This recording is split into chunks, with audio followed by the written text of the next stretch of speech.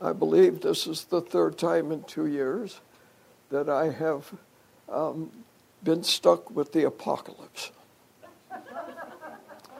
You might remember when I displayed the medieval artwork of the devil hauling off half the souls to hell and so on. Well, here we are again from Matthew.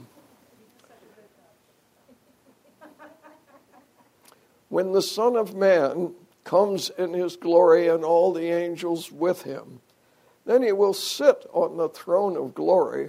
All the nations will be gathered before him, and he will separate people one from another, as a shepherd separates the sheep from the goats.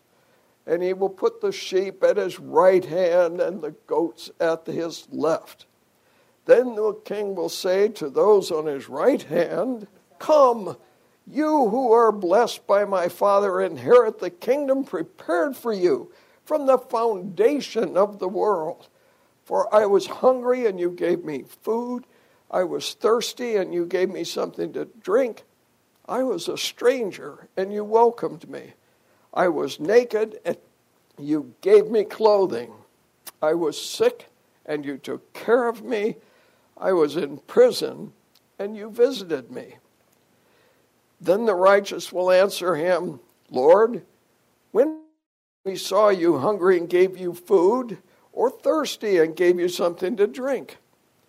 And when was it that you saw a stranger and welcomed you, or naked and gave you clothing? And when was it that we saw you sick or in prison and visited you?" And the king will answer them, "Truly I tell you, just as you did it to one of the least of these brothers and sisters of mine, you did it to me." Then he will say to those on his left hand, "You who are accursed, depart from me into the eternal fire prepared for the devil and his angels. For I was hungry, and you gave me no food. I was thirsty, and you gave me nothing to drink. I was a stranger, and you did not welcome me, naked, and you did not give me clothing, sick and in prison, you did not visit me." Then they will answer, "Lord, when was it that we saw you hungry or thirsty or a stranger or naked or sick or in prison? It did not take care of you." Then he will answer them, "Truly, I tell you, just as you did not do it to the one of the least of these, you did not do it to me. And these will go away into eternal punishment, but the righteous into eternal life." These are Matthew's words on apocalyptic thinking. Was this Jesus' message?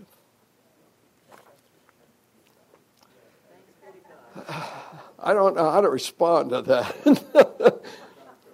Well, I do know how to respond to it, and I will. So, from Paul, he had this wonderful prayer to the people, or letter to the people in Ephesus, and he ends it with the same tone. Judgment is coming. So, I pondered for a very long time the gift that Kathy gave to me of asking me to preside for this Sunday. And we do so in honor of Kathy's birthday today. Yeah. So thank you, Kathy. Thank you. I'll leave it at there. Okay. So, as we all know, our liturgy is divided traditionally into two parts. And the first part is the Word of God. And we say, "Thanks be to God," or "Thanks be to Jesus Christ." As if God herself wrote the words.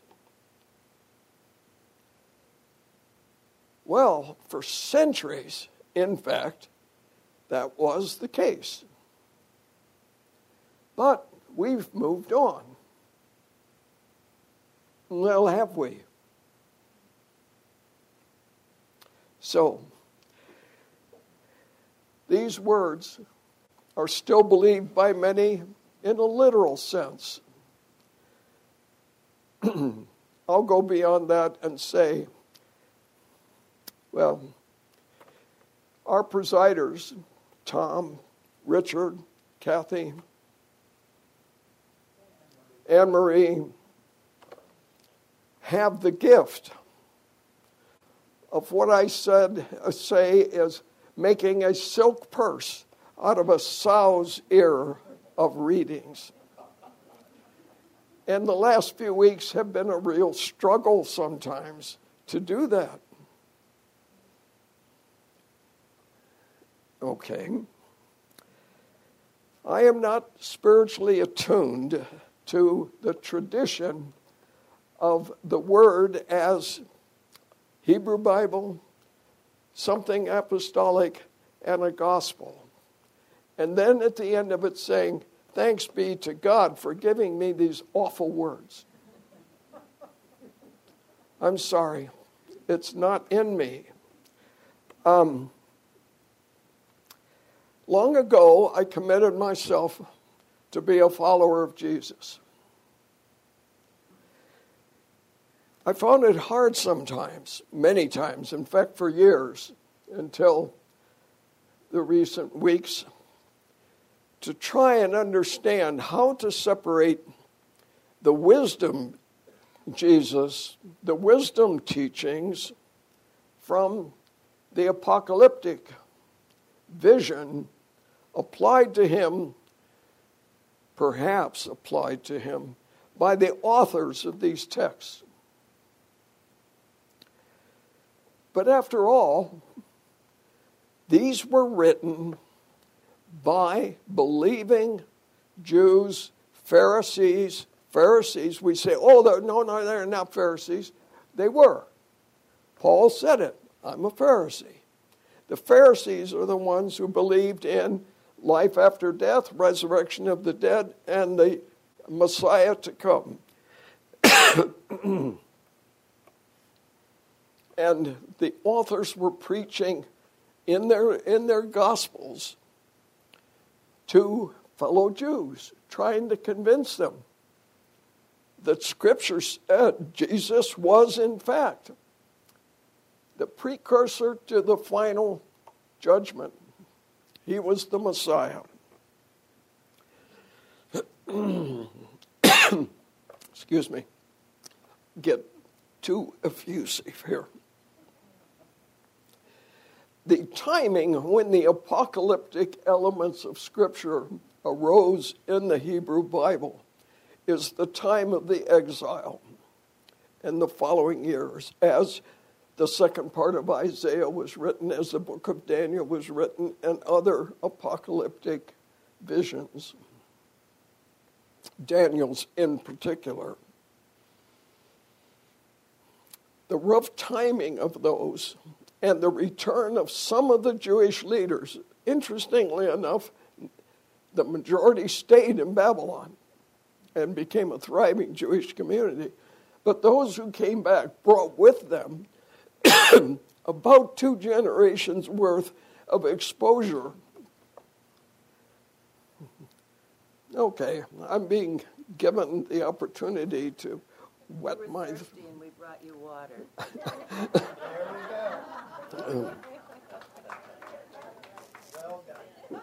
Okay.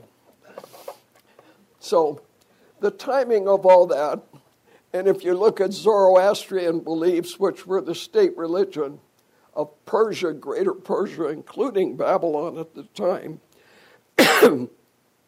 these beliefs were also part of Zoroastrianism.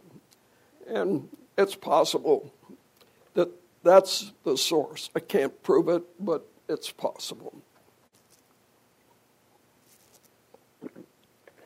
So, the adopted eschatology of a divine messianic judgment, life after death, and the resurrection of the dead became the basic tenets of Pharisaic Judaism taught by the rabbis in the centuries before Jesus' birth.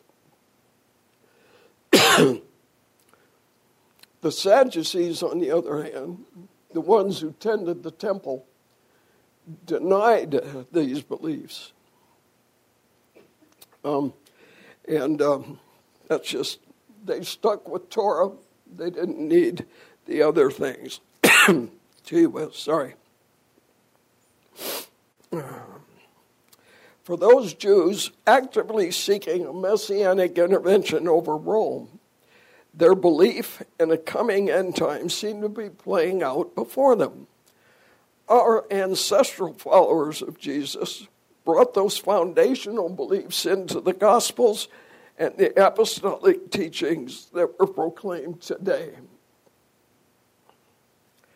The historic Pharisaic beliefs of these authors were made real by their belief in Jesus as the foretold forerunner of God's final judgment.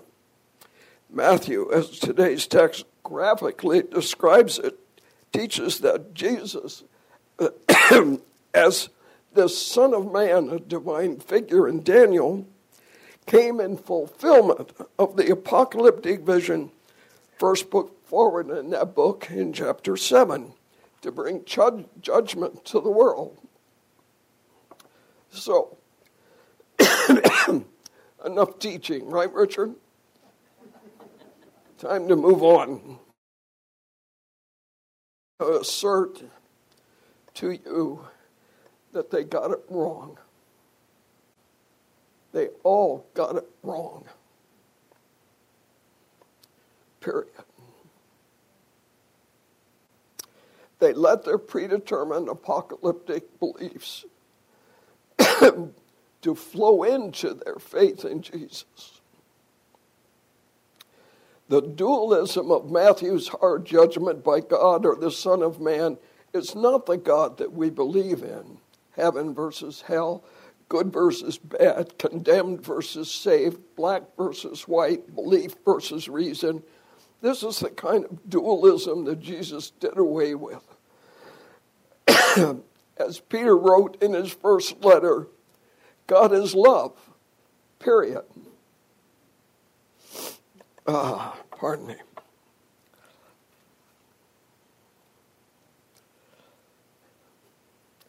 I am negative, but it's been a long week. From Waffle Shop. Fortunately, my doctor gave me an antiviral drug for COVID, which in fact did its work after a while.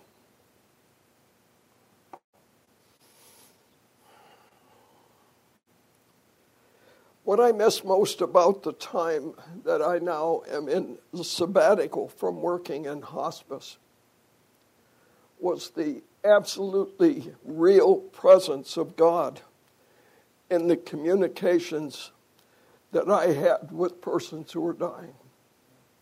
I came really to understand and feel his presence, her presence, God's presence, as love in those interactions. Very, very special. So, what do we lose if the biblical Judgment Day vision isn't true? Simply isn't true. Well, for one, we lose the truly miraculous intervention of God in this planet to install his kingdom without needing any help from us. Hey, God, get it done. Get rid of the goats. Take the sheep with you. Just get it done. And then we can be happy, well, if we're sheep. Well, many today are waiting for that in the full belief that they are the sheep and we, others, are the goats. What do we lose if we give up this text, these texts, these beliefs, these thoughts, and our struggles to try and make sense of them? Well, in fact, God's return to establish the divine kingdom does not need the apocalypse taught in our readings today. I assert another belief. The day has already come.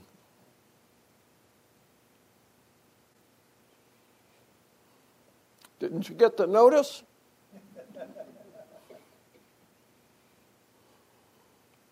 Like the FedEx arrow that Tom Stricker brought to us, it's been here in plain view.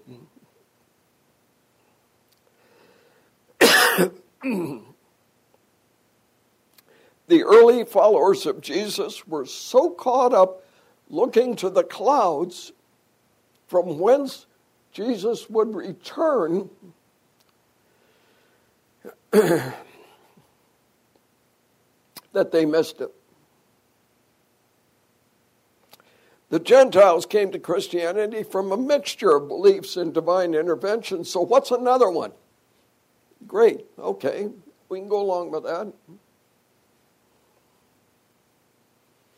Paul's Pharisaic beliefs blinded him to what really happened, even as he had the chance to see the FedEx arrow, and he missed it. The answer to me, at least, maybe or maybe not to you, I simply state that the expected Christ event leading to the kingdom of God already came with the miracle of Pentecost, period. It came. Christ did return as Christ at that time, giving us the power, the responsibility, the backup pressure of love coming from God to, in fact, embark on the process of building the kingdom. It doesn't come for free. It takes work. It takes us working in the power of God to bring this about sometime. The joyful love that broke out in the followers of Jesus was ecstatic by all scriptural references in Acts, letters of the apostles, and Paul's letters. Christ in us began within weeks or months of Jesus' death. We are not to be waiting for God to cause the kingdom to suddenly come. As co-creators in God's image and likeness, the kingdom or commonwealth of God is job humanity was given. Too many have taken the easy path of waiting for God to send down the Messiah again to do it for us. Kind of like Zeus's thunderbolt.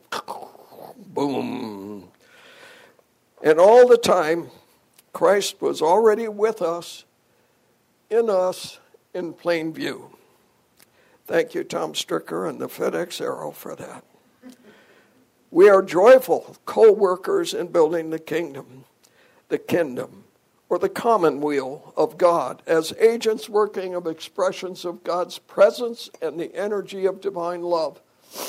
Our task is a joyful task, just as working in partnership with Christ Episcopalians during Waffle Shop was a joyful task of kingdom building. We have love, we have life, we have the peace the singers sang. Teacher Knott sees the blossoming flower of love within humanity, within each of us. This is universal salvation. It is here in plain view. What is it in human thinking that requires the apocalypse? It's fear, it's uncertainty, it's a lack of faith. It's a lack of the power of God's love within them. And so we have in front of us man-made apocalyptic visions, but the fact is there's so much work going on around us that we do not see in science, technology, around the world. Some of the best breakthroughs are not necessarily coming just from the United States. They're coming from around the world to solve some of these very, very tough problems. Sometimes it takes a crisis right in front of our face before we react to it adequately. Well, I have faith as co-creators that humanity will somehow find its way through. In love, in the Spirit of God that is within every person as co-creators.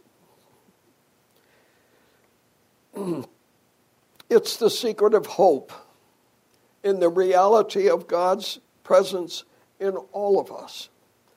So, let's have a bit of hope and the joy that hope can bring. Ta-da-ta-ta. We might actually even experience in that the peace of God. Amen.